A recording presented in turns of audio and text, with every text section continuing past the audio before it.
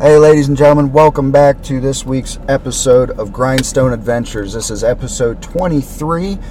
We got a pretty unique episode this week and next week coming.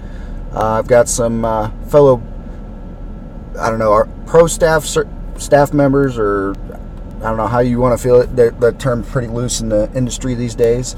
But he is a part of Cervicide, as am I, and the episode next week, my guests are also. He is from Cincinnati area, I'll say. So me and him are pretty close together in relativity of where we hunt, state-wise. But Chris, how you doing today? Good, man. How you doing? Oh, not too bad. It was a pretty easy day at work today. That's good. You gotta like that. Oh yeah, sat in a truck all day, so I didn't do anything but watch movies. Heck yeah. But so go ahead and give a brief introduction. Where you from, how old you are, how long you've been hunting, that kind of deal. Okay. My name is Chris Wheeler. I'm about 45 minutes east of Cincinnati, Ohio. I do a lot of hunting, a lot of fishing, pretty much anything I can in Ohio. I started hunting. I killed my first animal at 4. Just out squirrel hunting with my dad. So I guess I could say I started hunting then. But at the age of 2, he would actually take me out on some rabbit hunts with him. He'd carry me on his back, and instead of putting the rabbits in his game pouch, he carried diapers and wipes. So that's pretty awesome. Right. To say I've grown up in the woods, I've practically I have really. Yeah. So I'm 22. I'm getting ready to turn 23. So. Okay. I've spent pretty much all of my life chasing deer, turkeys, squirrels. I recently, about 4 years ago, got into waterfowl, and I very quickly fallen in love with that as well. I'm betting that's going to be the same with me. I've just started turkey hunting this year, fell in love with it, and I just got my waterfowl stuff for this year, so I'm betting that's where I'll be. So you do any hunting out of state, or since you're that close to Indiana? I mean, probably hour and a half from Indiana? Yeah. So I've actually, you'd think I'm like 30 minutes from Kentucky, like you said, about an hour and a half from Indiana, and I chose to hunt Pennsylvania. No kidding. You're hunting Pennsylvania this year. State. So I hunted it last year, and I'm hoping I can get back up there again this year. Did you get the license and stuff this year? I believe, yes. Yep. Okay. You just got the normal license with what it comes with? Yeah. Yep, okay, so you got the turkey tags and the antler tag. Yep. Okay, did you apply for a doe tag? I did not. Nope. Neither did I. See, I got the PA license this year also. Okay. I'm originally from an hour and 15 minutes, hour and a half west of Pittsburgh. So I'm not Very too cool. far from it, but I also bought a bear tag for PA this year, and that's probably one of the first things I'll chase this, other than opening day in Ohio whitetail. Right. But yeah, I mean, if you get up there, you got a weekend, message me, man. We'll go sit and try and double up. Okay. Yeah, definitely. No, that's I'm looking forward to it. I just found out about 2-3 weeks ago that I'm probably going to be having to have surgery on my left knee. Oh, geez. And so that's kind of put a hold to most of my trips that I've been planning and everything. I think they talked about possibly December or possibly sooner. Okay. So sports related injury. That I can at least. I'm sorry. Sports related injury. It was a work related injury actually. Oh, geez, that ain't no good. No. Well, so that's. Hopefully you get some hunting done beforehand. Right. I'm hoping that it doesn't cut into too much of my hunting, but if it does, it does. It is kind of is what it is at this point. Unfortunately, I can't do anything about it. So I'm hoping I can make the best of early season here in Ohio, and then if I get the chance, I'm gonna try to get over to Pennsylvania as much as I can. Yeah, right. Well, I hope that works out for you. I mean, that's tough to hear. Yeah. And I definitely know what that's like. In 2017, I had a sports injury and had to have shoulder surgery on my right shoulder. So okay. I got lucky. I mean, I couldn't even pull a bow back but I got lucky. Yeah. Like 4 days before my shoulder surgery, I was able to shoot my first buck with a crossbow. So I got lucky very that year. cool. But yeah, so what'd you do to your shoulder? I tore my labrum in the posterior from 10 to 12 o'clock.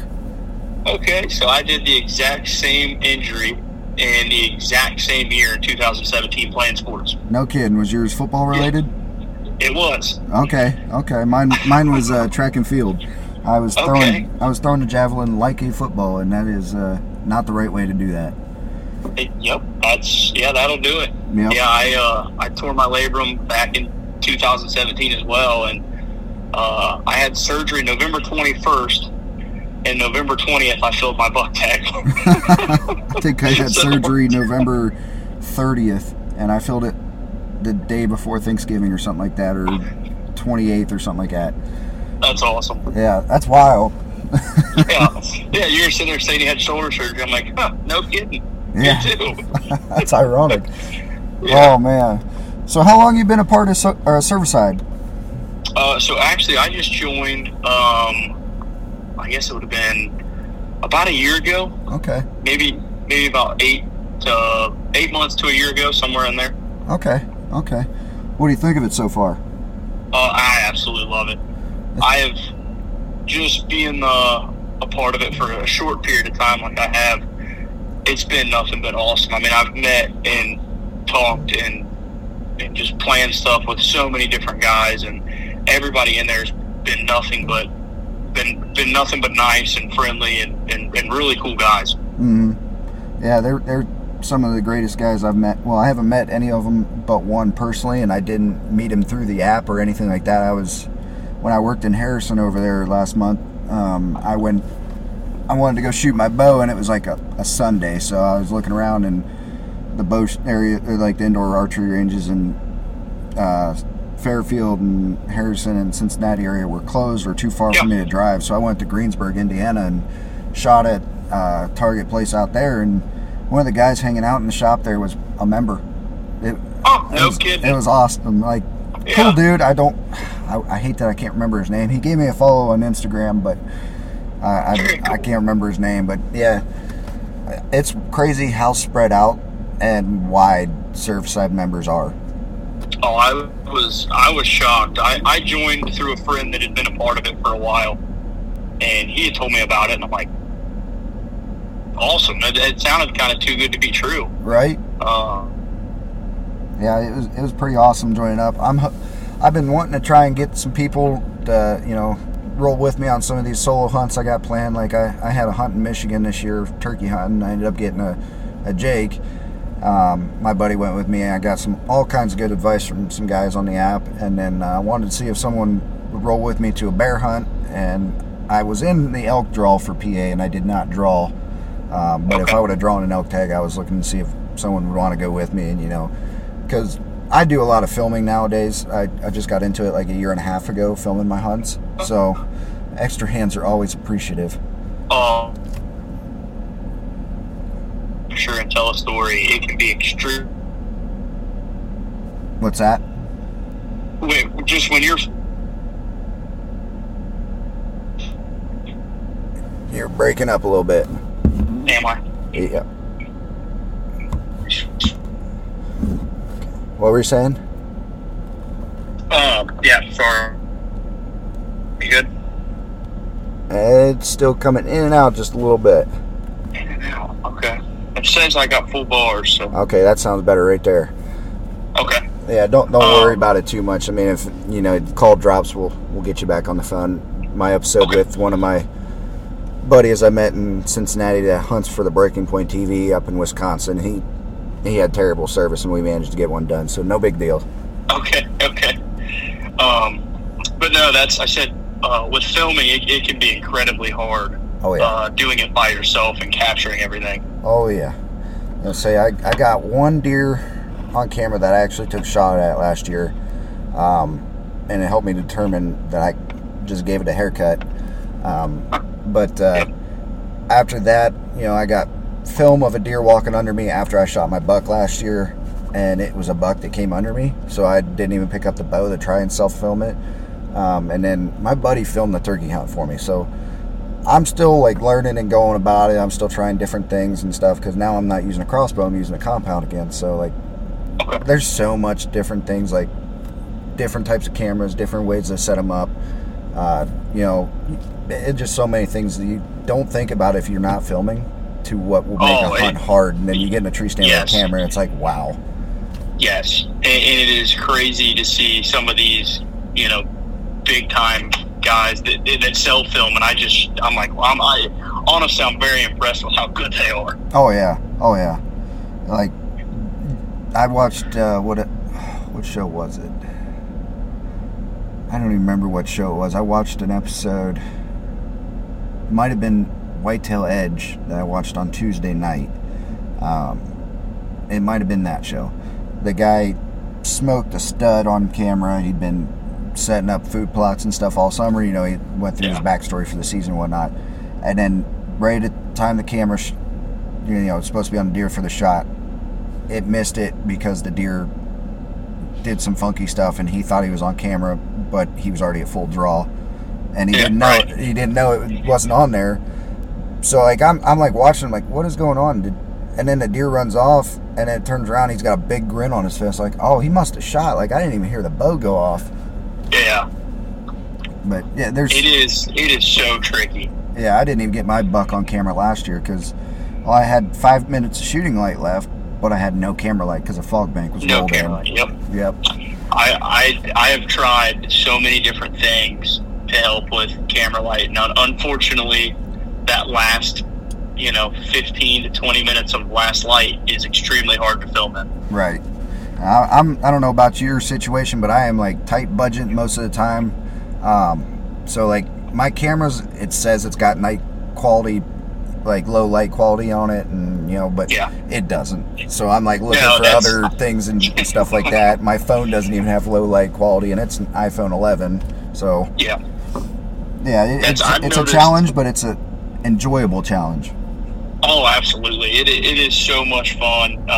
Just being able to capture stuff and go back and look at stuff and see little details that you might have forgotten a year ago. I love going back and just looking at just little clips and filming that I do on my phone, and just watching little stuff that you don't remember a year ago, but at the time you thought it was such a cool experience to see. Exactly. Yeah, I got something cool on film. No, when was it last? Yeah, it was last week, last Wednesday. So I actually got to go home. I came back from Harrison, had most of the week off. I had to be in Lexington, do some site-specific training, and then I was off till this Monday. So I went back up to Carrollton, where I'm from originally, and I was like, all right, I'm I don't recommend everybody go do this, but I didn't have a weapon on me. I was, right up the road from my house where my property is that I hunt, and so I took a case of beer, some binoculars, and some wind puffer and scent cover. I went and sat in my blind. I was like, I just want to see firsthand what's happening, what their patterns are looking like, and the field and absolutely stuff. Do a little observations. Yeah, so I'm in the blind drinking some beer and whatnot, watching these two does, and then a groundhog pops up. I was like, man, that'd make a really cool picture. So I like pull my phone up as I'm swiping to my camera. I kid you not, a bobcat came out of nowhere, and the bobcat and the groundhog fought for 3 minutes until the groundhog lost. And I got most of it on camera. It was pretty cool. That is awesome. Yeah, on the Facebook page, Grindstone Adventures is where I posted it, and I think within like 4 days I had over 10,000 views and 300 shares. Sure. It was that's crazy. Awesome. It was pretty cool. Like, I did a pretty bad job of narrating it because I was amped up. I was like, man, that's cool as hell, and it happened right in front of my trail camera. But I'm sitting there watching it and like narrating. I'm like rooting for the groundhog. I'm like, man, this is so cool. Underdog. And I will say this, the groundhog ended up losing. I found its remains the next day in front of the camera. But I'll tell you this right now, that groundhog beat the shit out of that bobcat for 3 minutes. That is awesome. That is so cool. Oh yeah, I don't post that to the app. Oh yeah, that's awesome. That's awesome. I try to tell everyone, anybody that ever asks, why do you go out and sit in a tree stand for 12 hours in a day and you'll see 3 deer? And it's like, well, yeah, I might have saw 3 deer, but I saw, like you just see so many other things that you would never see. Oh, yeah. I've seen something on Facebook I thought was really cool, or it may not have been Facebook, it might have been TikTok. I don't know. It's social media somewhere. I sent it to my buddy and said, now I'm not hating on people that go to church in a church setting every single Sunday. I'm not hating on any of those people. I go to church as much as I possibly can. I work on the road, so it's hard. But I have had more conversations with God in a tree stand 20 feet in the air than I have ever had in a building. Absolutely. You are not wrong right there. Yep. I saw a post, and it was like all of you, and once again, I'm the same way as you are, and it said all the people that are bashing on me because I'm sitting in a tree on Sunday, just know I'm 25 feet closer to God. I like that. And I was like, hey, you know what? That is true.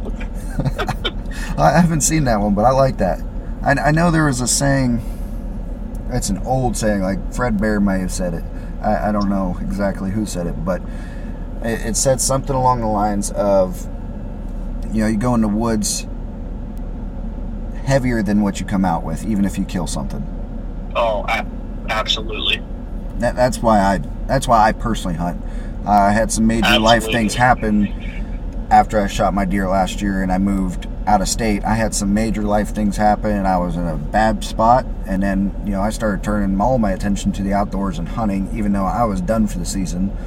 And I'm in such a better place, and I'm not even in a tree stand yet, and I'm like amped up, ready to go. I'm happier than I've ever been, and I'm set up better than I've ever been. There's something about being in a tree or in a marsh or in the turkey woods when that sun comes up. It's therapeutic to me. It is my escape from all of the other life that we have to deal with. Exactly. It is, and that's, I try to tell anyone I can to just, even if you don't hunt, just go out and sit in the woods right before sunrise and just listen to everything, and just don't talk, don't do anything, just watch and listen. Absorb it. Yep. Oh, it is one of the most breathtaking things, and it kills me that people just don't, they never see it in their whole life. Yep. I like sitting in the woods at dusk when the sun goes down, but there is nothing like sitting in a tree stand on like a cold November morning and just watching the woodwork come alive around you. There's nothing like it.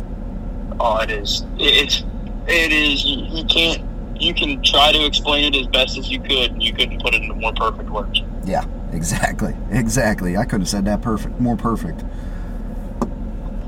Yeah, that's probably one of the greatest intros to this podcast I've ever had, to be honest with you. I mean, a lot of my guests have been personal friends and people I've known for a long time, with a couple exceptions. Brennan and Aaron, I just met this year. They're established outdoorsmen already. They have their own show. Brennan's been doing it for 10 years. Aaron's just now, full time. But most of the people I've had on my show are either college buddies or people I've known for a long time, and so it gets pretty personal, pretty deep, pretty quick, and it's either a hunting podcast or it's a dudes being dudes podcast, and you never know what you're going to get on any of them. But yeah, the way this one's starting out is going to be one of my favorites. I can already tell. Well, it's easy to talk about hunting. It's one of the biggest things, just the outdoors in general. It's you can't put it into words what it'll do. Yep, I wouldn't trade. I mean, if I'd give fingers and toes and whatever I have to give to be able to make sure I go in the woods every year. I don't care what the cost is. I'm going to be in the woods. Amen to that. I bought a Rambo e-bike this year. My buddy, he's like, dude, what are you spending that kind of money on something like that for? He's like, just quit being lazy and walk up the hills to get to where you need to go. And I was like, in my head, I'm going, yeah, that's exactly why I bought it, because I'm lazy and I'm fat and I don't I don't like walking in the summer sun to track trail cameras and whatnot. You're sweating to death and everything else. You're just like, man, a bike would be nice. So I told him, I was like, you know what? Hate on me all you want. It's an investment for my hunting show. And he just giggled and he's like, whatever, dude.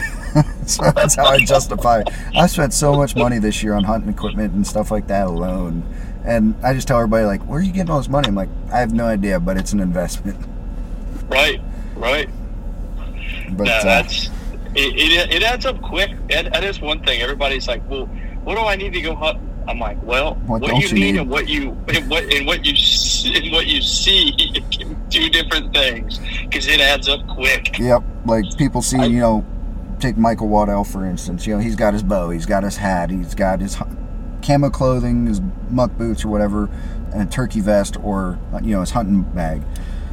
That seems pretty basic to you and me. We know what goes in behind the scenes, and what you aren't seeing is, he's got scent killer on. He's got probably scent body wash and stuff from the night before or that morning.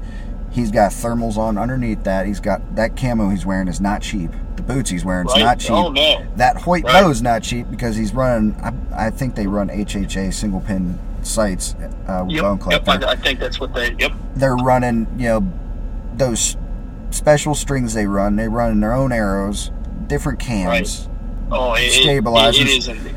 It is insane at how much. Oh yeah. Just one little piece of equipment can be. Yep. And I had a buddy. He sent me a guy. He went on I think it was a Montana bear hunt or somewhere there's a spring black bear hunt. Okay. And my buddy sent me, and he's like, hey, he wants to get into hunting out west, and he sees all of it, and he's like, what do you think about this guy's setup? And I texted him back and I said, that's great. I said, but you're looking at like $5,000 and just what's on the tailgate. And he texted back, holy crap, are you serious? I was like, no, serious, I am. Right. Like, it was all, it was all the Sitka gear, the top of the line stuff. Okay, yeah. And he's like, what do you think about this? I'm like, man, all that stuff is great, but you're looking at like $5,000 sitting on that tailgate. Yeah. It's nuts. Like, my hunting clothes are like hand-me-down Walmart stuff. I'm buying some first winter gear from my buddy secondhand. It's probably the most expensive clothing I have to hunt with. Most of my gear, or most of my money's wrapped up in my bow and my arrows and let's see here, my stands, because I just bought sticks this year. I bought a hang-on last year. It was a muddy hang-on with backpack straps. And dude, they had it on sale somewhere down in Louisiana, some sportsman website I seen like on Instagram or Facebook, and I clicked it and scrolled through their discounts, and I found it a hang-on tree stand for $40. I was like, I'm not passing it up. I bought that on spot, and then it showed up like 3 days later, and I never got to use it last year. But I also found like a muddy trail camera for like $25-$30 on sale at the end of the season last year. Snagged that sucker. Right. Oh, I live on the deals. I live off the deals. Like, people don't understand that have never actually paid for going hunting how much this stuff actually costs. Like, I think, let's see here. If I had to make a guess since last October to date now, what I've spent on hunting equipment, no matter what the equipment is, hunting in general, whatever, I've probably spent close to $6,000 to $7,000. Oh, I believe it. I do. I believe it. It's kind of crazy when you look at it and you see some of these guys that are fully kitted out and everything that they have, and I'm like, man, I do well for myself. I'm like, man, these guys must just crap $100 bills. Like, man, I want to be friends with you. What do you do for a living? Right. Some of the stuff, and I've got a couple buddies that, they like the Meat Eater show on Netflix. Right. And I probably, would have been 3 years ago, I started buying First Light. Okay. And I had just gotten to the point where, one, I had stopped growing finally, being so young, being 22, that it was, like you said, it was Walmart clothes, hand-me-downs. I was wearing like my uncle's stuff, my dad's stuff, my grandpa's stuff. Yep. And I just got to the point where I was like, you know what? I am so tired of sitting for 4 and 5 hours in a tree stand and just being frozen cold. Exactly. Because the stuff that I'm wearing is just not cutting it. And so 3 years ago, I started buying First Light, and I'd buy on a sale, or I'd buy, if somebody had something on Facebook that they were selling for a good price, I just started buying here and there. And now I'm to the point where I've kitted myself out pretty good just off of used stuff, and then when they run sales, and then I work in law enforcement, so I get a discount to most of the bigger brands. They give law enforcement a discount. Okay. And so I was able to get a discount on all of the stuff that I bought directly from them. So that helped tremendously. I mean, if I didn't have that discount, I probably wouldn't own any First Light at all. If my buddy wasn't offering me the winter gear he's selling me, I probably wouldn't have any either. Yeah. I mean, he's selling it to me a little bit cheaper than what I could get it brand new, but, you know. Okay, well, hey, still. It's cheaper than what I could get. Yeah. Cheap is the way to go, especially with that stuff. Right. And so my buddy, you know, he's like, well, I watched, you know, the Meteor. You have all of the camo that they're wearing. I was like, well, he's like, I want to buy this. I want to get this. I'm like, listen, dude, I've bought this stuff used, and it's been going on like 3 years now. Like this, I didn't just buy this stuff overnight. Right. And he's like, look, and he's like, well, I'm going to get this. I'm going to get this. I'm like, man, you're adding up real quick. And he texted me. He's like, holy crap, I just put everything in my cart, and it's like $4,500. Like, that is why I use the discount, and I wait for sales, and I buy off of Facebook Marketplace. Yes. I can't tell you how many times, like, and it does two things to me. It makes me excited because I'm like, man, I really want this, and then it makes me really sad because it's like, damn, I can't afford this. I'll go to Amazon, I'll go to Monsieur or, you know, First Light or something like that, and then I'll just go through and like, I want this, oh, that would work well with this, and then I put it in my cart, and I just look at the total, and I sit there and I just split 50-50 happy because I'd be so excited for that stuff, and then the other half's like, you broke bastard, you can't afford none of that. Right. No, yeah, you start looking at it, you're like, man, that added up quick. Right. Yeah, but so you're from, like you said, east of Cincinnati. You've been hunting since you were 4, but been in the woods since you were 2. Yep. So you probably got a lot of hunting stories. I've got a few. I've got a lot of screw up stories, and I've got a few success stories, if that makes sense. Oh yeah. Hey, you know, both are very important. Sometimes the screw up stories are more important. Yes, I have learned way more from my mistakes than when everything's gone right, and I've had a good story. Right. Well, why don't you walk us through a couple of those screw ups and a couple of those successes? Okay. I'll go with probably the one of the biggest screw up, probably the biggest screw up day, but the best day to this date that I've had in the woods.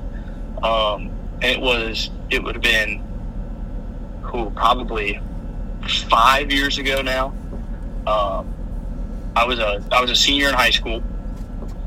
Oh, wow. And it was November 19th. This date will forever be engraved in my brain. And I got out of school really early.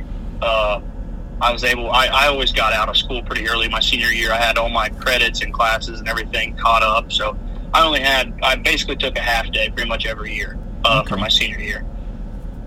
And I got out of the woods. I think I got in the woods at like 1 o'clock. And I had grabbed my father's climber I was borrowing. I went all the way to the farthest back spot I could on the farm.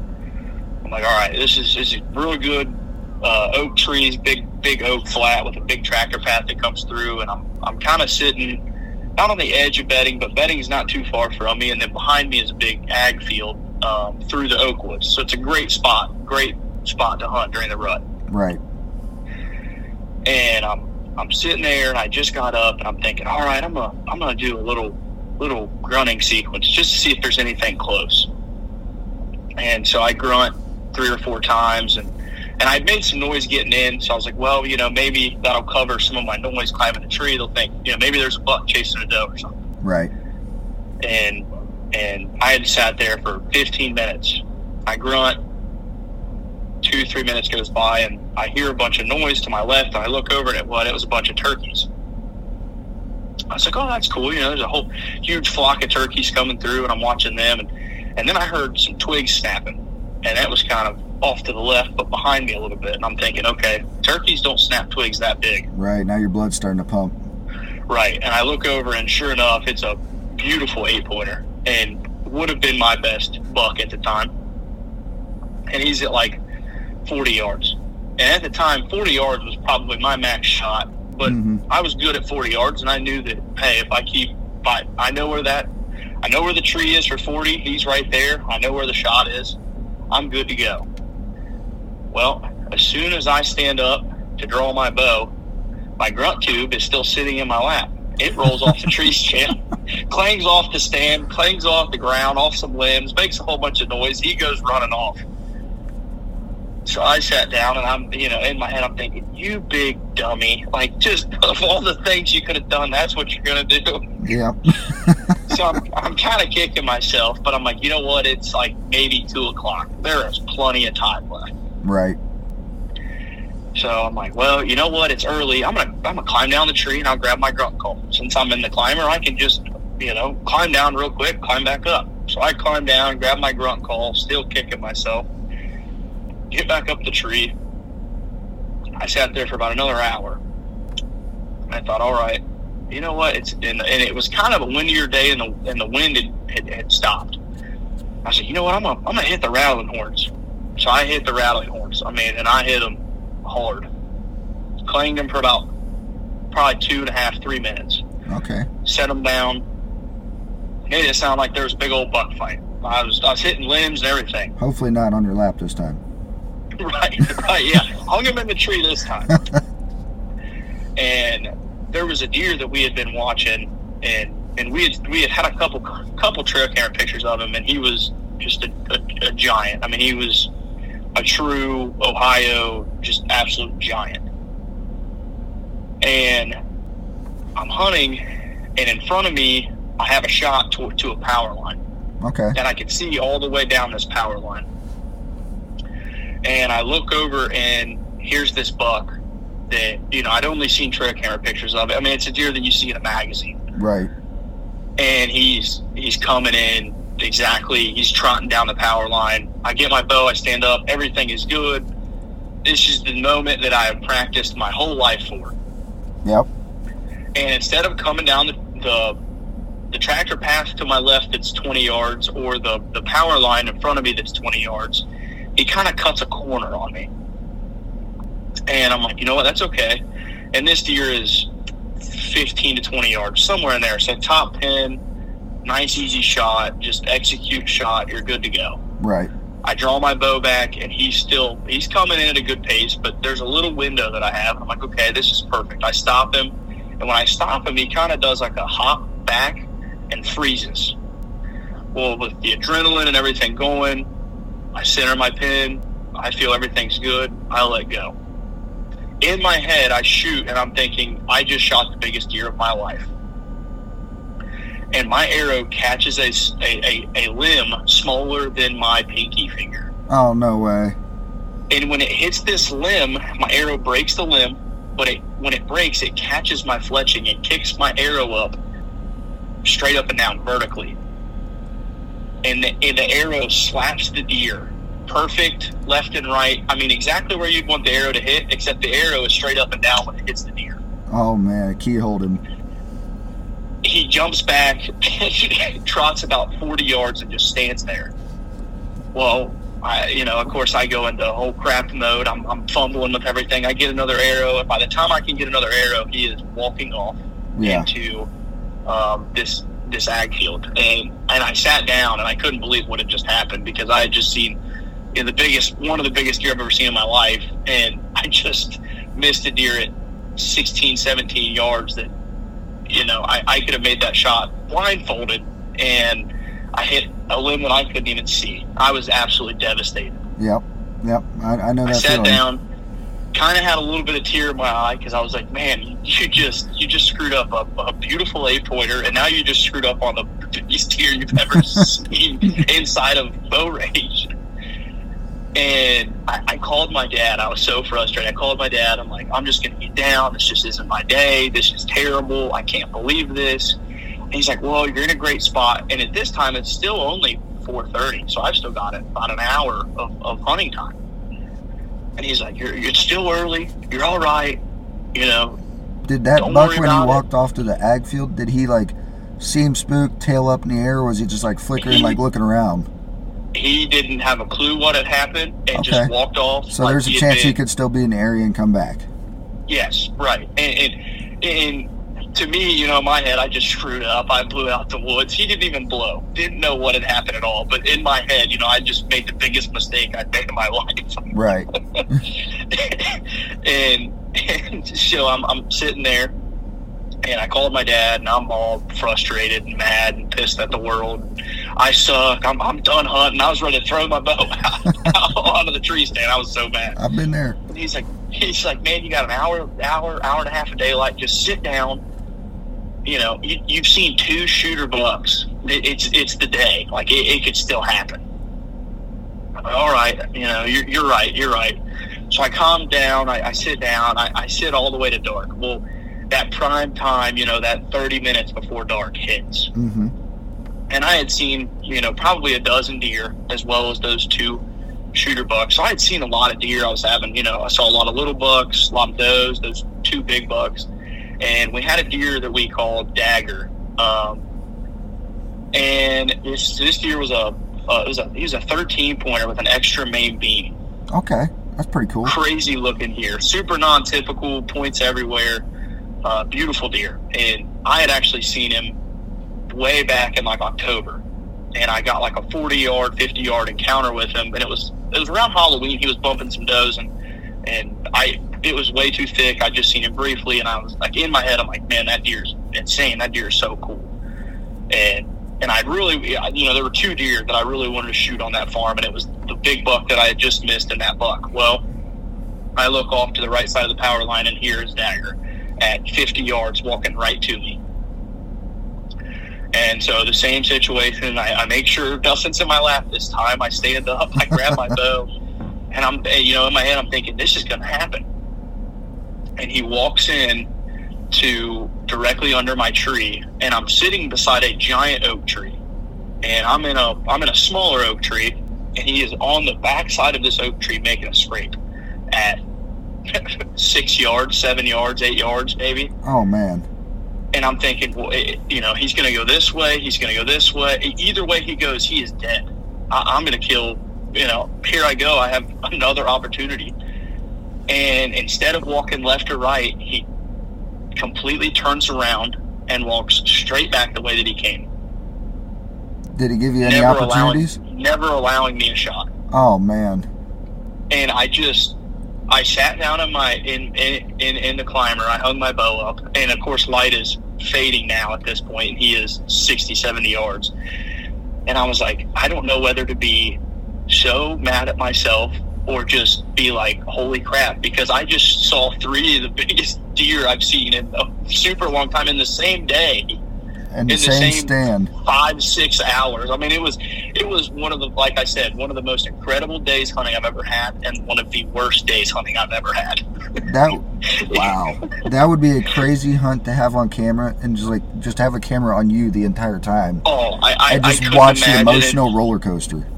And I had filmed a little bit then, and I started filming back in 2000 in the later 2000s, like 2010. Or I shouldn't say later, I should say early, I guess. Okay. And I filmed for a couple different TV productions, nothing huge or big or anything like that.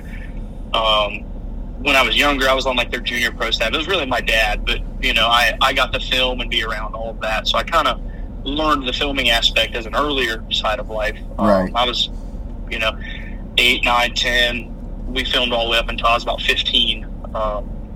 And then we stopped filming. And to this day, I'm like, I wish I had a camera for that day. Man, that'd been so awesome to watch. And it was a roller coaster ride of emotion. And to this day, it's like one of my favorite days that I've ever had in the deer woods. And I missed 2 bucks. Oh yeah, but you came out of there. You came out of that knowing more than what you knew when you walked in there. Oh, and it's so funny. I sit here today and I go, if I knew what I knew today, I would have killed the first buck I would have killed. I'd have never had a chance at the monster because I'd have killed that first buck because I would have made sure that my grunt tube was around my neck or in a pocket. Yep. And then I think, well, even if I did that, I would have made sure that I wouldn't have hit a limb. Like, there's so many different things that I could have done differently, and I didn't. But it honestly, it grew the passion more inside of me to like just to keep on pushing. Right. And do you listen to Working Class? I'm sorry. Do you listen to Working Class? I do not. No, I haven't. So, Working Class Bow Hunters podcast, probably the biggest whitetail bow hunting podcast in the country. There are some Illinois guys. It's where they're based out of. They got some surrounding state guys that travel and do the podcast. But last week, I don't remember which guy it was. They had a guy from Leupold on, and it might have been Kurt, who is the host of the show. They were talking about the same instance, like, pin an easy, shot you should be able to make when your eyes closed. Let the arrow fly. Smoke the tree limb. Tiny tree limb that, and he's like, if I would have went back and like, I think he was saying his whole, like, he learned from it was to just like slow down and observe everything before he observed a buck, I think was his lesson in it. But he's like, if I would have just like, looked, I would have seen it. It was just, in that deer, he was frozen. He wasn't going anywhere. He wasn't spooked. He was looking for what deer made that grunt and where is he? All I did the normal just burp, and he stopped. He's looking for another deer. He wasn't going anywhere. Yeah. But in my head, it was like, oh, hurry. He's going to run. It's the biggest deer you've ever seen. You got to hurry. Yep. And, in my head, it was just straight chaos. And that was what you just said. The biggest takeaway was just take your time. Like, even if that buck walks 5 more yards, well, then I can just shoot him again. Like, I didn't have to release that arrow at that point. Right. And it's like, it's made me a better hunter. And since that day. But that's like the biggest... Yeah, I mean, it's one of the biggest days that I learned the most, I think I've ever learned in the whitetail woods. I shot my buck last year, early in October. Okay. And, I got him, but my takeaway from that entire hunt, for me personally, was the same thing. Take my time, because, like, I used a crossbow last year. Now, when I had trail camera pictures of a buck I killed, and he was a monster for the area. My buddy's dad was like stoked for me and like excited and like drooling over it like everybody else, including myself, was looking at him in the bed of the truck. That's awesome. But what happened was, like, he came, I explained it in an earlier podcast, but he came across a stream after I blew him out the day before. So I was there on a whim. My dad told me just go sit anyways. And he come opposite way he did the day before. He got within 10 yards, and like I rushed everything to the point where, like, as soon as I seen brown in the scope, I pulled the trigger. And that was my takeaway after the hunt was over. Was like, next time I need to be calmer, go through my progression, relax, slow it down, because I may have gotten lucky and spined him last year and been able to finish the job. Next time I could hit him in the back hip and wound that deer. He catches an infection and dies months later, and I never find him. Right. So I was like, no, it's like that. Just that extra split second of like just take a breath. Like, that's the biggest thing that I. It seems like your story too. It's like, if you just pause for just that split second and take a breath. Yep. You never have to worry about anything. And it's hard to do until you've done it, and you work that into your routine. I've been trying to shoot 3D targets so I can work that into my routine, and take my time, because you shoot a 3D target in the wrong spot, you're gonna break your arrow. So. Oh, right. No, absolutely. But that's been one of the things I've been working on majorly. I mean, I've been changing my shooting form all around the last month and a half. So like, everything's all kind of cattywampus right now. But yeah, there's a lot of lessons you can take even from positive hunts and successful hunts. But, absolutely. I do want to ask you a question on that monster. You said he turned a corner on you when he was coming in.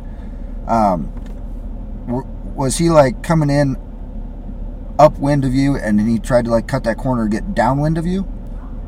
So he came in like directly down. My wind was actually, so he came in from my left to set the scene. Came in from my left, and there's a tractor path to my left at 15 yards, 20 yards maybe, and the wind was blowing from where he came over my right shoulder, kind of like back behind me, splitting the ag field that was directly behind me and then the end of the power line.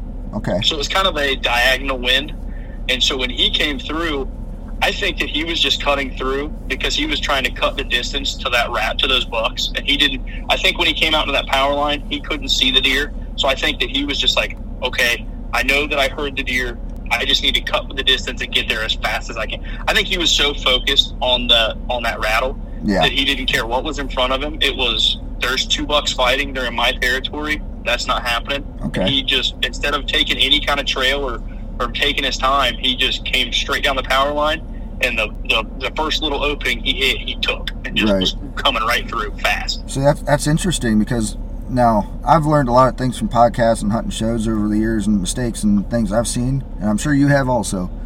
What I've learned about big deer is, and I don't know much about during the rut, because I've not got a lot of experience hunting during the rut, because I was in school for high school and stuff, and I didn't get out early enough to do it, and I was always involved in football or something. Like, I couldn't go after school very much. I completely understand. I was in college 4 years, and I didn't really take bow hunting seriously until I got out of college. So like the rut, I never really, I'm hoping to have a good year and get into the rut this year, since I got multiple states to hunt. But before the rut and after the rut, what I've learned is big deer, like the deer you dream about, put in magazines, those kind of deer, you rattle to them, you grunt to them, and they start coming. A lot of times what they'll do is they'll circle downwind, and then they'll check the wind before they come up. So what happened with your scenario there is, it brings up a question in my head. Was he so fired up in the rut, and it sounds like there's 2 bucks fighting in his territory, and he's like, there could be does in the area, there's someone in my spot, I don't care about the wind, I need to get there right now and show them who's boss, or win over that doe, you know what I mean? Because that's a pretty interesting question. I'd love to ask, one of the bigger name guys that probably know the answer to that. Right. Be like, hey, what happened? A takeaway from that deer, he was a really aggressive deer. So the next year, after that, I kind of made it my mission. I'm finding that deer. I am killing that deer. Right. And so in the next year, it would have been, I was in college. I was coming home. I went to college 45 minutes away from home. So when I wasn't playing football, I was able to kind of sneak away, which was very, very rare. Right. So I didn't get to hunt a whole lot up until, the end of November. Okay, yeah. Kind of when football is settling down and everything, and our gun season's kind of picking up. And I want to say I got out about a week and a half to 2 weeks before gun season. And I was like, you know what? Nobody's hunted the right side of the farm this year. I'm going to go over there, and I'm going to just hunt on the ground and see what I can make happen. I tucked up under some pin oaks, hit the rattling horns, and that buck comes out of the bedding area just fired up. He ran a tree line back and forth, come busting through the tree line, came into 40 yards, and had I not been under a pin oak and those limbs, I don't know if you've sat under a pin oak before, where they come down real hard, almost like a teepee, and they come down almost all the way to the ground. Yep. And I was at full draw, and I needed probably another 15 yards more, and I would have killed him at like 30 yards. But he came in the same scenario. I rattled him. He was just so fired up. He didn't care about anything. He was just coming. Like, it didn't matter. I think that deer was just so aggressive to, 2 bucks be in his area. I really don't think that it mattered to that particular deer. Yeah. That's something I want to learn more about, and I think I will as I, hunt more ruts and stuff as years go on. Yeah. Yeah. I've noticed too where it's the rut is like obviously everybody chases November. We all want to hunt November. It's the rut, deer on their feet, and I've had some of my worst hunting in the rut. It's November 4th, and I didn't see a deer. I'm like, man, what? It's supposed to be the rut. What's going on? Right. And then the next day, I sit in the same stand and I see, 15 deer and 2 shooter bucks, and you're like, well, what the heck? I've noticed with the rut that it can be, it's more of just keep putting in time. Yep. Because it's like one day it might not be anything, and one doe comes through that area, and the whole area changes. Oh yeah. That's I'm big that's on. what I've taken away from November. I'm real big on trying to pattern the deer, so I try and get my cameras out as early as possible, see what's going on in the farm and stuff, because I know if I can get them patterned early, because the property I hunt, there's Amish group that comes in and hunts during gun season. Not many people, maybe one other dude other than me, hunts during bow season. It's a 500+ acre farm, and so there's a lot of opportunity for me during early season leading up to gun season. So I try and pattern them hard late summer into early fall before, gun season rut, because that's my best opportunity. Sense. Yeah. And even though I didn't get to hunt the rut last year because I killed my deer early, I still had my cameras out, and as I checked them throughout the season last year, just to keep tabs on what I was hoping, because there was a big buck that showed up after I killed mine, and I was like trying to keep tabs on him. And what ended up happening was, I still don't know to this day whether he was killed or he went to another property, got hit by a car or whatnot, because he hadn't showed back up. But he was a stud buck, 12-point buck. He had a kicker, some junk coming off one of, I think it was a G2. And like, nice looking buck, way more scoreable than the one I killed last year. But he definitely was, he wasn't the guy on the farm, because he didn't show up until I killed my buck. So I killed the bully, and then he showed up and stuff. And I had other bucks on camera religiously, even after I killed my buck. And then gun season rolls around, rut rolls around, and those deer are so sporadic, the does are so sporadic, I couldn't get a pattern on anything. And then by late December, things had calmed down, and maybe it was muzzleloader season or something like that around there going into January. They started to settle back into a routine and get into their winter patterns and stuff, and I stopped seeing them in the fields more. I started seeing them underneath my one climber and an acorn patch and stuff like that. And I was like, all right. I would know, if I was going to go out right now, I would know exactly where to go and what to do. But that's one thing I've heard on, Whitetail Edge, Breaking Point, Bone Collector, Drury's. You cannot pattern a deer during the rut. It's impossible. Nope. I think I have noticed where I not necessarily have patterned the deer, but I've noticed, growing up and hunting, I hunted a lot of the later rut, just due to sports, playing football my life, and then I played basketball, so I always had like a little bit of a gap there. Right. And I noticed where I couldn't really pattern the bucks at all, but watching the does and just monitoring does, and I noticed. This was years and years ago. We were hunting a buck we called Big Poppy. He was a mainframe 10, just a straight typical 10. Probably would have scored in the 170s as just a typical 10. Okay. Very, very big deer. Oh, yeah. And he had a group of 3 or 4 does that bedded in one particular area, and he stayed with those does for probably 2 to 3 weeks. Wow. And me being younger, I couldn't really get a pattern on him because I really didn't know. But now, where I am now, and knowing what I know, I would like to think I could have killed that deer, because he was very patternable, and he was bumping does, he was chasing does, but he was just, those does wanted to bed there, and so he bedded there. He stayed with those does. Okay, yeah. And I think that was due to a particular scenario. Obviously, those group of does were a little different. They wanted to go to the same place every time. They weren't just being chased ragged. It was one really big buck, and there were no other bucks around those does. He kept them all out of there. He was the Big Poppy of the farm. Right. No, that's why we called him Big Poppy. He had his. I think there was probably 4 does in there, and there was him, and then you might see one little 4-corner spike buck, and that was it. Yep, waiting to get their butt kicked. Right. And we watched that deer for probably about 2 weeks, and we tried to make some moves on him, and we couldn't make it happen. And with me being so young, I was probably, I had to be 9 years old, 10 years old. Being that young, you really can't make a move. You can make moves, but not like that. Right. And now being older, I'm like, man, I think that I could have made it happen. Yeah. And been able, because that deer, that's the only buck that I've ever watched in November with does, chasing does, that just every day he was in the same bedding, in the same fields, doing the same thing. That's the only deer that I've ever seen. Oh yeah, I think you make a great point. I don't think it's spoken enough verbally. Like, I think most people that have their big shows or whatnot in areas that everybody lives in, they assume it's understood that like it's better to chase does in the rut than it is the bucks, because right. I mentioned someone commented on one of my posts in the Cervicide app, actually, because I posted some of the bucks I had on camera this year, and I was like, finally I got some good looking bucks I would consider shooting.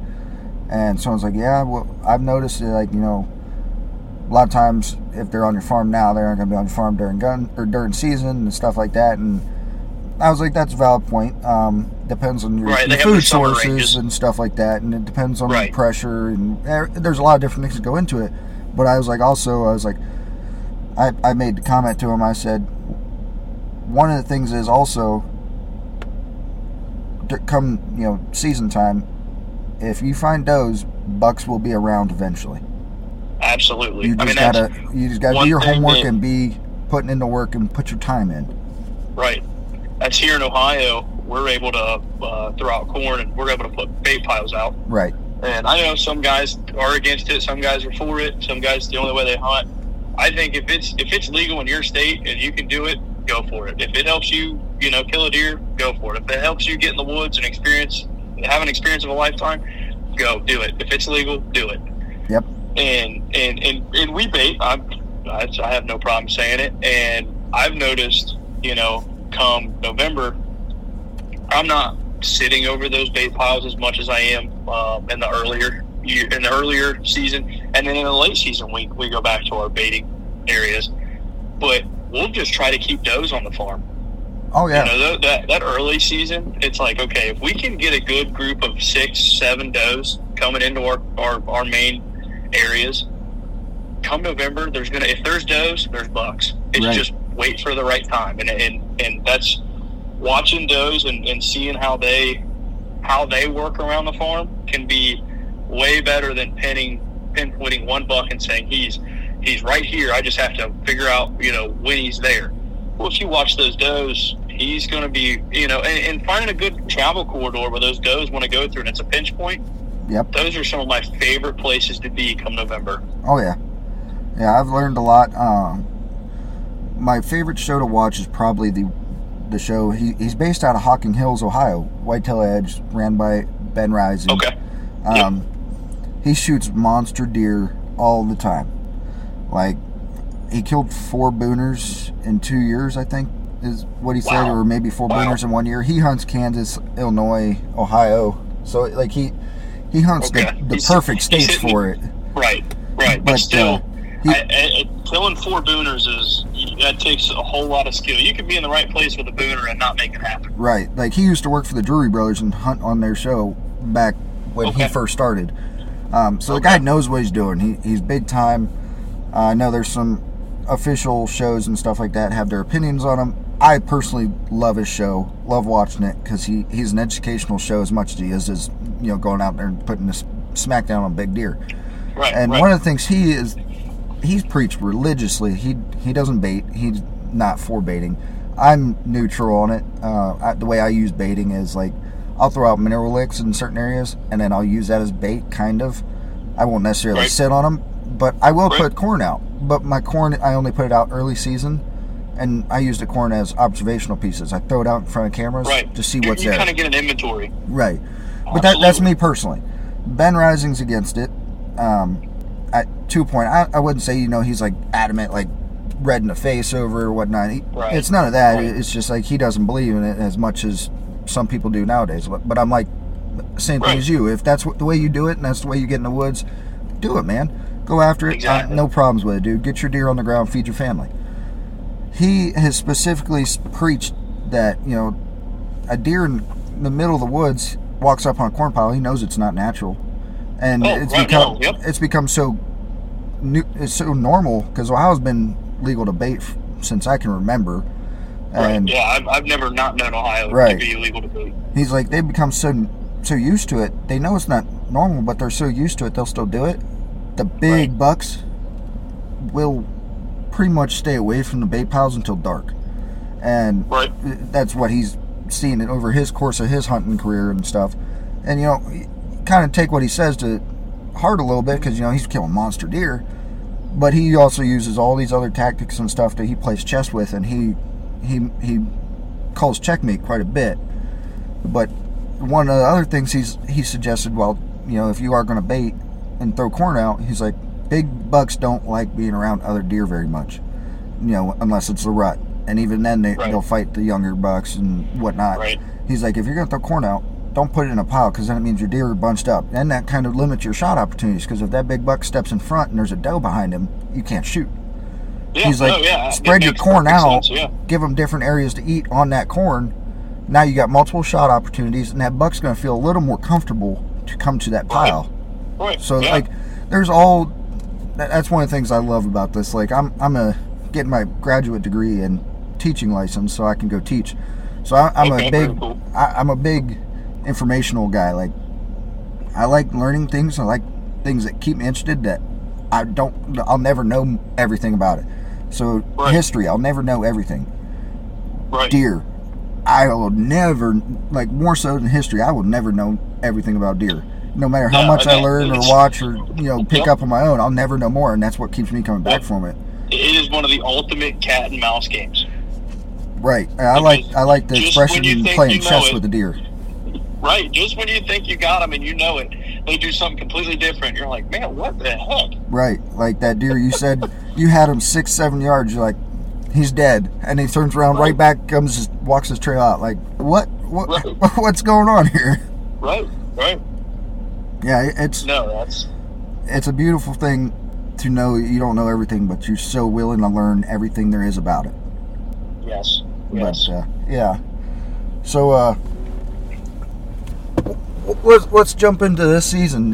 You got much work done, you know, information you're looking at this year, trail cam information, certain buck you're after? Yeah, I've got a couple different bucks that I've kind of picked out for hit list opportunities. And when I say hit list, we're targeting, you know, the mature bucks on the farm. We've got we hunt one farm. It's roughly about 30 acres. So if it gets to be in our area, if it's a 4.5-year-old deer, we don't pass those. You know, we love to see them get to that 5, that 6, you know, an older mark. But unfortunately, in the area that we're at, 4.5 is a mature buck for us because we have a lot of hunting pressure around us. And we've got 2 deer. We're thinking one's probably 5.5, one's probably 4.5, and they're both 10-pointers. One's a big mainframe 8 with a split. Both of his brow tines are split. He's gorgeous. He's probably my number 1 on my target list for this year. And then I've got another 10. He's not a super. He doesn't have a whole lot of mass, but he's just super tall. Okay. He's not super wide, but he's out past his ears, but he just has some tine length. And I've got those 2 bucks showing up right now. Actually, one of my baiting spots where I throw corn out, they're showing up pretty much almost every day at, you know, 30, 40 minutes before dark. So I'm really hoping that trend keeps going. Obviously, I'll be sitting right there if they're still doing that on camera. Oh yeah. I run a couple cell cameras. Okay. And what's nice about where the area is, it's a giant soybean field. Oh yeah. And so I kind of have my baiting station, a couple of my stands in locations where they're just coming out to the field. And so they're coming out into the field, but they're stopping for 15 minutes right there, and they're just eating. I've got a trace mineral block. Okay. And then I throw corn out when I can. I mean, with the corn prices, I'm not dumping 5-6 bags every other day. I mean, I'm not religiously throwing corn out. Kind of like you said, I like to get an inventory of them. Yep. And then I just throw a mineral block out there with my camera so they have something. And they're stopping, and we put in a clover plot 2 years ago, and it's coming back phenomenal this year again. But they'll stop in that and eat that clover plot for 15 minutes before going into the beans. Oh yeah, and they'll do that all year round too, because clover just doesn't go away. Yep. And so I'm really hoping that those two will stay on that same pattern. They come on opposite days. They don't stay together. I've had one picture back in July where it was those two and two other bucks, and that was the last time I got a picture of them together. Since then, they've split, and they haven't been together at all. Yeah, that's pretty common that they'll run together over the summer, and then they'll split up in the fall. They get in their bachelor groups, and they split, and so I'm really hoping that they'll stay on the pattern, and either one of the two I will shoot. They're both beautiful deer, and I would be blessed to kill either one of the two. And then I just recently picked up another farm. I think it's right around 70 acres, but it's only probably 50 huntable. The other 20 is like pasture, fields, and the house, of course. Okay. So it's not. I don't hunt huge, big farms, anything like that. Most of my stuff is small, and then actually behind my parents' house, they have 3 acres right behind their house that I hunt, and that's actually where I killed my deer this past season. And we've got a couple bucks showing up there, nothing crazy, but it's like that every year. I mean, I didn't see the buck that I killed back there last year until I think it was November 4th was the first picture I got of him, and it was at night. He came through at night, and then I never seen him again until I killed him December 22nd. Okay.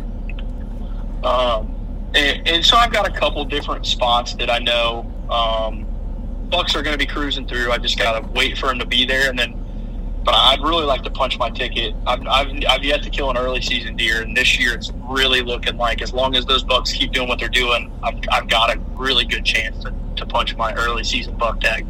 It's a pretty cool feeling, but I will say this: make sure you got a big cooler and lots of ice ready to go. Yep. I told my dad, I'm like, I'm gonna have to load up. We have a couple Arctic coolers. Okay. And I told him, I'm like, before we go out there, I'm like, literally, I'm gonna have the cooler with ice just ready to get it and go. Yep. So I shot my buck October 4th last year. So like literally like 2 weeks into the season, and it was 78 degrees when I shot him. When I butcher deer and skin them out and stuff, I like to hang them for a day, 2 days, right, a little bit to let them dry out, right. And that just was not an option. I got him back, and it took me longer to skin him because it was the first buck I've got. It was only the second buck I've ever shot, and the first one was this little 1.5 year 7-point right before my shoulder surgery. Okay. So this is the first deer I've ever even considered to get a mount done. So I'm like, never done a cape skin. My buddies over there supposed to be helping me, and I'll just be honest, they were BS and having a good time, like a deer camp kind of deal at my mom and dad's house. Yep. And I was just kind of, I basically did it learning myself as I went, and because I didn't know how to do it and I didn't want to ruin the hide or poke too many holes in it, I was like going super slow and stuff, and it took me longer than it probably should have, but I got it skinned, and like I shot him, it was still getting dark right around 7, so it was probably like 6:30, 6:45ish I shot this deer, and it was an easy drag him up out of the creek, 40 yards I think from the creek to the field, drive the truck in the field, pick him up. Very nice. It wasn't too hard of a drag. We gawked at him on the property owner's house and stuff, and they were congratulating me. Got him to the house, got him skinned out like an hour, 2 hours later. And, I mean, I had him gutted out pretty quick. That wasn't an issue. I wasn't worried about, messing up the cape by gutting him out. Right. So then I'm like, all right, I got to go. I don't know. Do we have a freezer open, Dad? And he's like, not for this big of a deer. And, like, it was a 5.5-year-old buck, probably. And he was probably cool. Dressed out. That's awesome. He was probably 220, 250 still. Okay. He was a big old deer. He was a pig. And yeah. So I'm like, all right, I got to run to town, get ice in. My buddy's dad let me use their ginormous cooler. I went to town, got like 4 ginormous bags of ice, came back, quartered him, split, took back straps off, and split the ribs and whatnot, cut the neck off, quartered the legs off, threw them in this cooler, got ice on it immediately, because I had to be at work the next day at 6 a.m., and I still had homework for grad school due that night at 2 a.m., and by the time I finished it, I finished doing my homework with like 10 minutes left before it was due. Okay. It was It's a long night then. Yeah. Oh, yeah. I wouldn't have traded it for the world, But right. And you look back at it, you're like, man, that was a great time. Again, that over again 5 minutes just made it better. It was. I sweated my butt off too. Like I think I changed shirts twice that night because I was sweating so bad. Sweated through my camo shirt, sweated through a t-shirt, and then put on another t-shirt. It was a fun time. Like the camaraderie afterwards was great. I hope I don't have anything of that quality this year on camera. Maybe one close. The buck. So the one I shot last year, he 22.5 inside spread because a botfly got in one side and killed the growth during velvet, and it didn't finish growing. He was an 8-point mainframe with a split brow tine, so he was 9 points. Big mass, like the base of his horns at the pedicle was as thick as a pop can. He was just a big stud. Awesome. Yeah, that's a good deer. I don't really believe in scores and stuff like that. Like I ended up getting him not unofficially scored just so because I was getting a lot of questions from people. What do you score? What do you score? And I finally got an unofficial score so I could just give someone an answer because I was like, I don't know. He ended up scoring like this is unofficial gross, but he was 149 7/8. So when people ask me, I say 150. He was a big deer. Yeah. No, that's a heck of a 9-pointer. But there's that was a crazy looking buck on camera. He's super wide. As soon as I killed him, like 4 days later on my camera, I had that 12-point on camera. He wasn't as wide. He was probably 19-20 inches inside. I think he was a 10-point mainframe with split brow tine and a kicker off to 1 G2. And very nice. He was a nice looking buck. He was a pig of a body also, which Northeast Ohio, that's rolling hills, cornfield, bean fields, pasture fields. Yeah. Yep. They get monstrous over there. Oh yeah, they get very big. And so he's just as big. And I'm like, point wise, he'll probably score a little better, but then lose because he's got a kicker on one side and not on the other or whatnot. Right. I was like, I never even count the deductions, to be honest with you. I don't believe in net scores because nets are for fishing, and why score him differently than what he was on the hoof when you seen him, in my opinion. But what Ohio Big Buck Club or whatever the heck it's called, they got their own things, and that's fine. Right. No, but each their own. That's how I look at it. I score my deer just for personal knowledge. I don't have a deer in the book. Right. I was like, man, I really want to get after that 12-point this year. So I was like, I put camera out again right where I got my buck on camera last year, and got him on camera. Gun season rolls around, Amish come down. He's not on camera the rest of the year. So I'm like, all right, come summertime, he might be calmed down enough. He looked like he was 3.5, 4 years old at that point. I was like, summertime, he might be calmed down enough if he was chased by the Amish hard enough that he'll come back. And because his property is not touched until gun season, typically, really, other than me. I was like, chances are he'll be back. So I'm out there this summer, threw an observational camera up behind where my buck came from and where I think this buck was coming from. Not getting nothing. I set the camera up wrong. I put it at the bad angle. I was just getting tops of ears of deer all summer, basically. Okay, I learned. So I moved it to another spot on hot trail. I'm like, all right, I'm not really looking to see what they're doing or try and pattern him at this point. I want to see if he's here. I want to see what he's doing, and then go from there. I can make more moves to see what's going on. So I move the camera again. I still have the camera where I got him on picture in the field. That one's still there. I've been moving around this camera back behind, like they were probably within 200 yards of each other, but the one I just keep moving around on hot trails to see what's going on. And he's not been back, but one of the pictures on my Cervicide profile page, he's a big 8-point. Like he looks like he's going to be like 260 pounds. Big old deer. And I got camera on him. I think I got 3 or 4 pictures of him. He's easily a shooter buck, because I don't really care what's on their head. I want to shoot big deer that's going to feed me all year and is not a baby. And he's on there. I'm like, man, that's a really good buck. And then I got this other deer. I got him on camera last year and the year before, so I'm thinking he's 3 at minimum.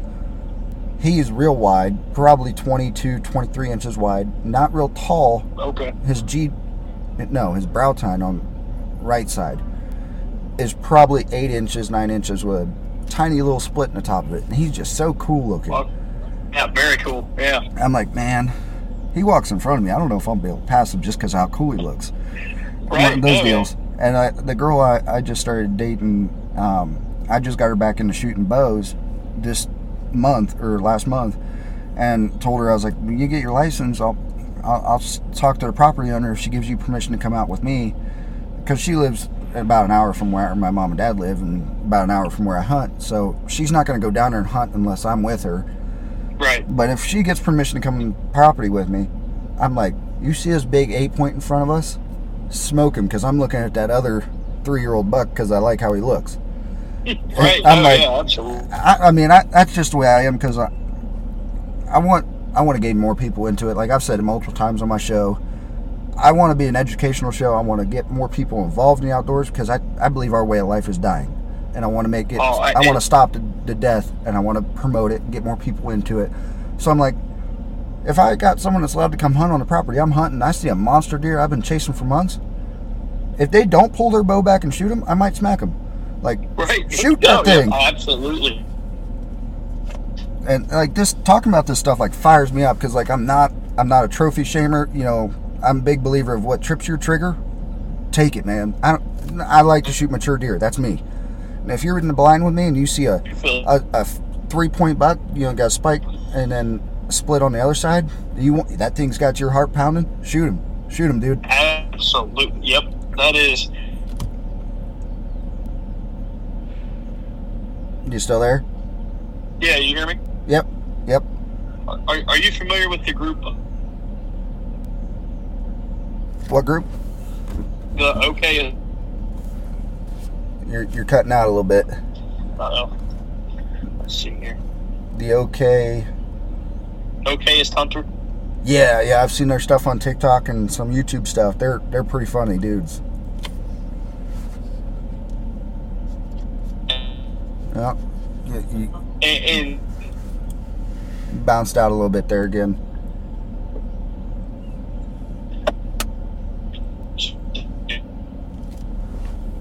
maybe. How about now? No.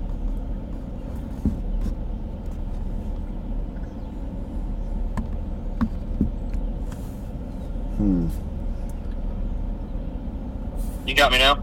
Yep, you're back. Oh, perfect. There we go. But it bounced out again. It's saying that I got good service. Hold on. Let's try that. No, it's still kicking out a little bit. Huh.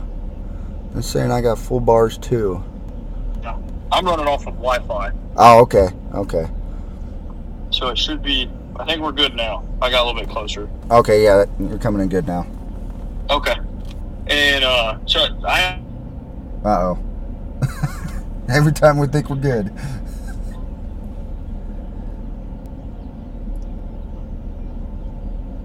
Technical difficulties.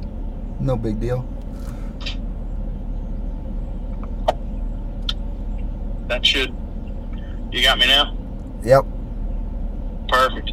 But just their message that they like the way that you want to. I think that's kind of cut out after their message. Just the way that preach. It's your tag. You feel it how you want. Yep. There needs to be a whole lot less more. Looks like how it scores, or even if it's a doe, just a congratulations. I mean that. Yep.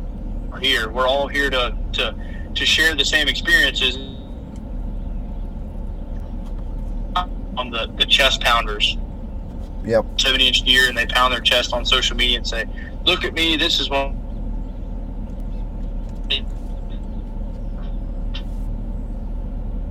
Uh-oh. Bounced out again. Yeah, gone. Huh. I wonder if there's something going on around. I'm sitting at a Pilot truck stop, so I'm wondering if someone's got like a scanner or something that's interfering with the signal.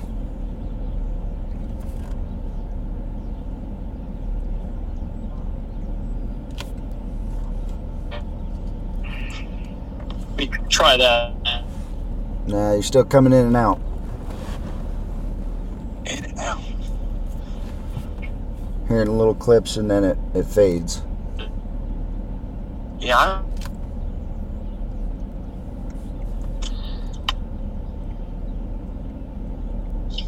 Huh. I don't know. Who knows with technology? I barely know how to use it. It's sick. I'm supposed to be the guy. I'm supposed to be the young guy that knows the technology. I'm always like, I have no clue half time. Yeah. But I mean, I'm pretty sure. Just even while you're cutting out, I kind of got what you were saying. So the camaraderie needs to come back. Yes. And I think a large part that would help bring it back is if they started putting checkpoints at gas stations again. Oh, Uh-oh.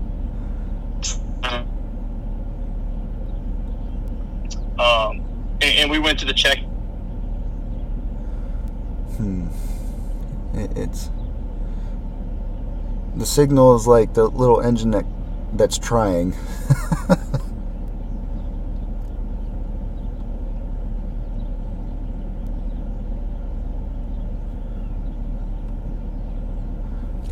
Huh.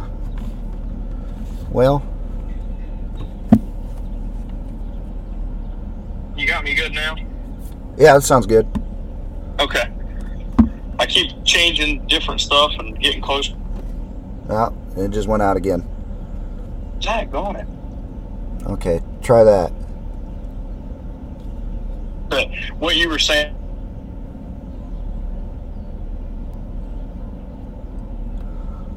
Well, I think the service is losing the battle.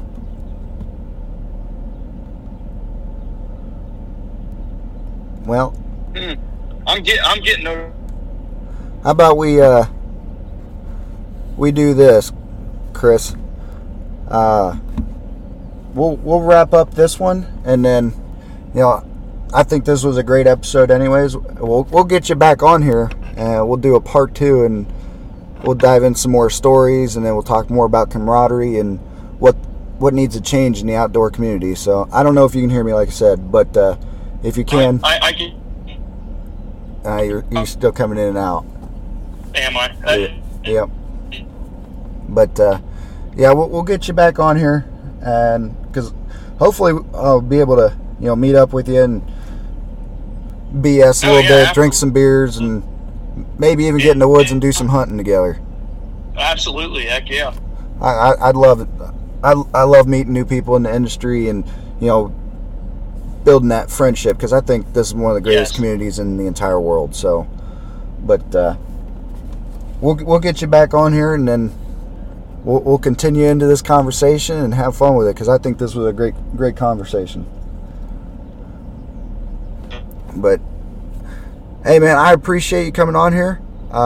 It means a lot to me, getting more people involved and talking on the show and stuff. And I just trying, I want to make more friends, and like I said, in this industry. And I appreciate, this is the first time I've had someone from a group like this come on, other than Breaking Point. So I really appreciate you coming on here, man. It means a lot.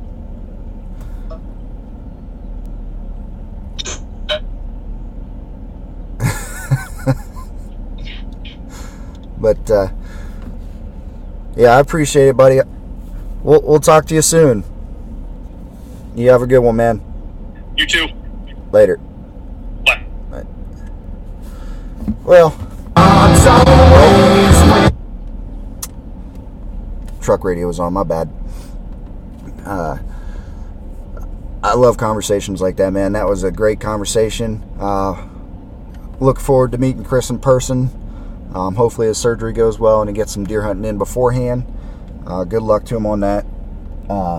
But that's something I've been wanting and trying to do, and I don't know why it slipped my mind that I should have thrown out the offer on Cervicide earlier. But I appreciate him coming on here like that. Never met the guy. Great dude by the sounds of it.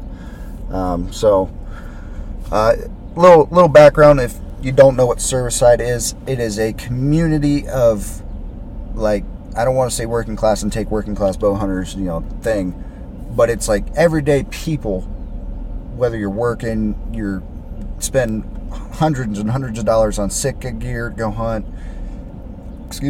or you buy Walmart stuff, you use the top of the line 12 gauge to go deer hunt, you like to gun hunt more than bow hunt, it don't matter. Cervicide covers everything from waterfowl, turkey, predator, it don't matter. It's just a place where you can go learn things, be involved in a community. Like I said earlier, I don't know what the technical definition of me and Chris are, or are we pro staff, or are we just like a part of it or whatnot. It doesn't matter to me the title we are. I'm just part of a community that I can go talk to like a deer all year round. I can talk to people, get tips, shooting advice, stuff like that, or give advice, or just see some cool things, trade hunts with someone, something like that. It's a great place. Memberships are pretty cheap. It's like $30 a month, or maybe even less. I don't remember. I have it on automatic payment, so it's not much. And you get these things, like if you join up, they'll put out emails and be like, hey, we have this workshop that's virtual. You listen in on like Zoom or something like Zoom, Google Teams or something like that. And they bring on someone to explain topics. And I sat through the videography ones and, stuff like that to learn more. But they do these different types of workshops over different topics to help you become a better hunter or be better in what you want to do inside of hunting, something like that. So if that's something you're interested in, Cervicide is always looking for people to join their group. Give them a look. They're great guys. I believe Justin is the guy who runs it. Let me look real quick. He's a great guy. I've talked to him. Yes, Justin Edwards. He's a great guy. I've messaged him before and had some conversations with him. He's a great guy. He's very helpful in keeping people up to date what's going on. He sends me text messages every now and again on different workshops. Great guy. He's there to help anytime I need him. So, great guy. He's just one of the utmost people I've learned a lot from his platform. Let's put it that way. Learned a lot from his platform. They are based in Pennsylvania somewhere. It's a great thing to do. A lot of times people be like, oh, I'm a pro staffer here, or I'm a pro staffer there, and they don't really get much out of it. They're expected to pay for things and try this out to even be a part of the membership. That's not the case with Cervicide at all. You pay your membership, and then that's it. You can get discount codes on equipment, clothing, whatever it is. There could possibly be discount codes. There's all kinds of them for different groups and stuff like that. It's a great community. That's what I love about it, is the community aspect of it. So, I mean, this was one of my favorite episodes by far. Thanks again to Chris for coming on. I look forward to, I'm recording it tomorrow. These won't be out for a few weeks. But I'm recording another one next week with a group from North Dakota, 605 Outdoors. If you haven't yet, or you've never heard of them, go give them a like and a follow on YouTube. They would greatly appreciate it. They seem like great people. I've talked to them a few times on the Cervicide app. So look forward to that one tomorrow, which will be out probably, see here, it's the end of August. This one tonight it'll be out in September, so middle of September. The one tomorrow will be out with. So keep following along. I appreciate all the support and the listeners. Without you guys, this doesn't happen. I can sit and talk all day and no one can listen to me, but with people listening, it makes it more enjoyable. I like to teach what I know and take what other people know and get it out there and find like-minded people. So that's the whole goal of Grindstone Adventures. I'm looking forward to this deer season. I will apologize ahead of time. Season is literally right around the corner. So if entertaining guests start to kind of teeter a little bit, it's because I'm spending all my time with school and work and in the woods. I'm gonna hunt it hard this year. So like I've got tags in Michigan, PA, and Ohio this year. I've got a bear tag in PA. I'm looking forward to that hunt coming up. So I apologize ahead of time if things start to get a little slower. With the episodes being bi-weekly now, I should be able to keep things up to date on that. But I appreciate everything. You guys make this enjoyable for me. So, like always, go live your life, have fun, have no 0 days. Go out there and do something big or small, doesn't matter. Do the tiniest thing productive every day towards your goal. No 0 days, man. Go live your life and have fun. Get out there and shoot your bows before the season starts. Make sure you're ready to go. Good luck this year to all the hunters. If you're not a hunter, keep keeping on. But this is episode 23, and I'm your host, Zach Fuhr, and this is Grindstone Adventures, and I am out.